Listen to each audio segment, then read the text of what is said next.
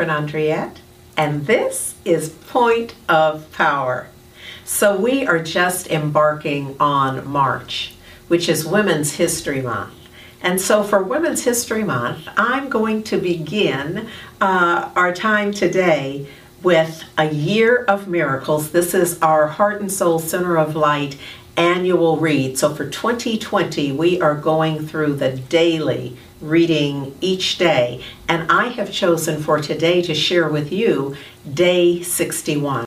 And I'm highlighting and reminding you that this is Women's History Month because Marianne Williamson is asking us to take a stand, to specifically to take a stand for love. And it occurs to me that in Women's History Month, that I'm not sure that these United States has ever fully stood for women. Even the suffragettes, and this is not going to be about a history lesson, we're not standing for all women, unfortunately.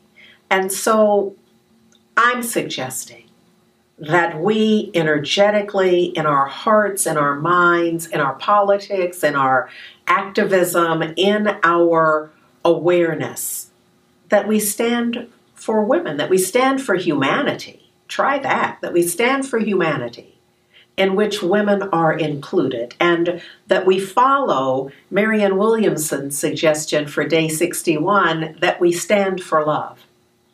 She says very specifically here that it's important that I stand my ground today. And I have to tell you, as a daughter of political activists, that just, yes, today I stand my ground. I stand for wisdom. I stand for integrity. I stand for honesty. I stand for compassion. I stand for clarity. I stand for forgiveness. I stand for love. Those are Marianne Williamson's words, but they are just already written on my heart. And so I wanted to make sure that I shared them with you, that we may be together, that we may be inspired to stand. And stand very clearly for humanity in integrity and wisdom and honesty and compassion, in clarity, in forgiveness for sure, and in love.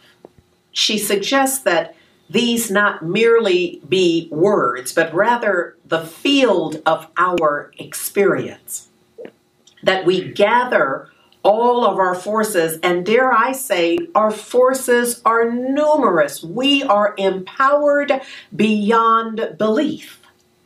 It is simply that we must center ourselves in the wisdom, the divine clarity to discern that our internal forces support us in leading the lives we were created to live.